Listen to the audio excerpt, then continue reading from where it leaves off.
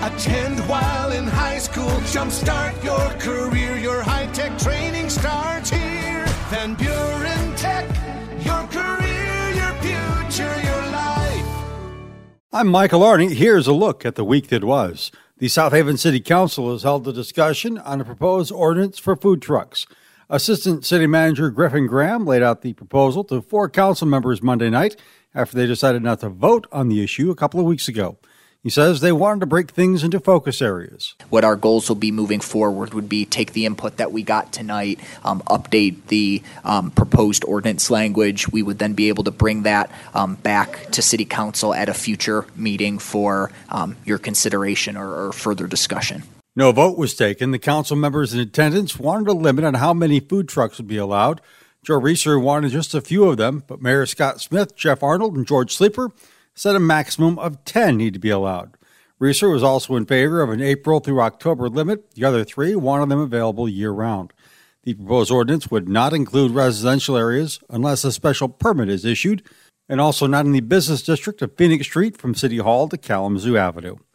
Governor Gretchen Whitmer has been reelected to her second term last week as governor, but some are already asking if she would be interested in running for president. You know, everyone's so curious about this because there's all these headlines being written. But listen, I ran for reelection because I love the state. I am proud to be governor of Michigan. That's going to be my sole focus for the next 4 years.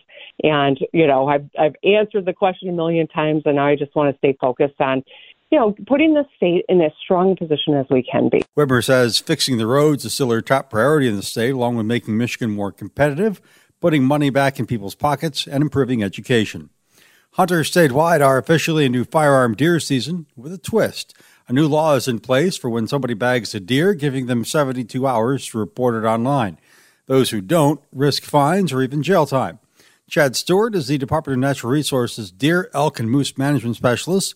He says the first-year law has been received well. I think the response from the hunters has been fantastic. I commend them for adopting this system so quickly, and I'm excited to see where this will go, not only this year, but into the future. Stewart says the DNR is taking an educational approach with the new law as opposed to enforcement because it's a big change for hunters.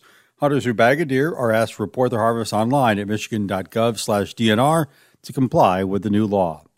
Michigan Works is taking applications from businesses for its next Going Pro season. Michigan Works says Going Pro offers a competitive grant to local companies for training, developing, and in some cases, retaining employees. The types of training programs eligible for funding include classroom training, on-site job training reimbursement for wages paid while training, or existing employees training on a new process. Apprenticeships are also supported through Going Pro funds. This past year, 64 companies in Berrien, Cass, and Van Buren counties were awarded money to hire and train more than 2,000 employees. There were 9 different sectors to receive the funding. Michigan Works, Berrien, Cass, and Van Buren was awarded a total of $2.5 million in funds. Average amount of money awarded to regional employers was nearly $40,000. Interested businesses can apply online at miworks.org. That is the week that was. In the newsroom, I'm Michael Arney.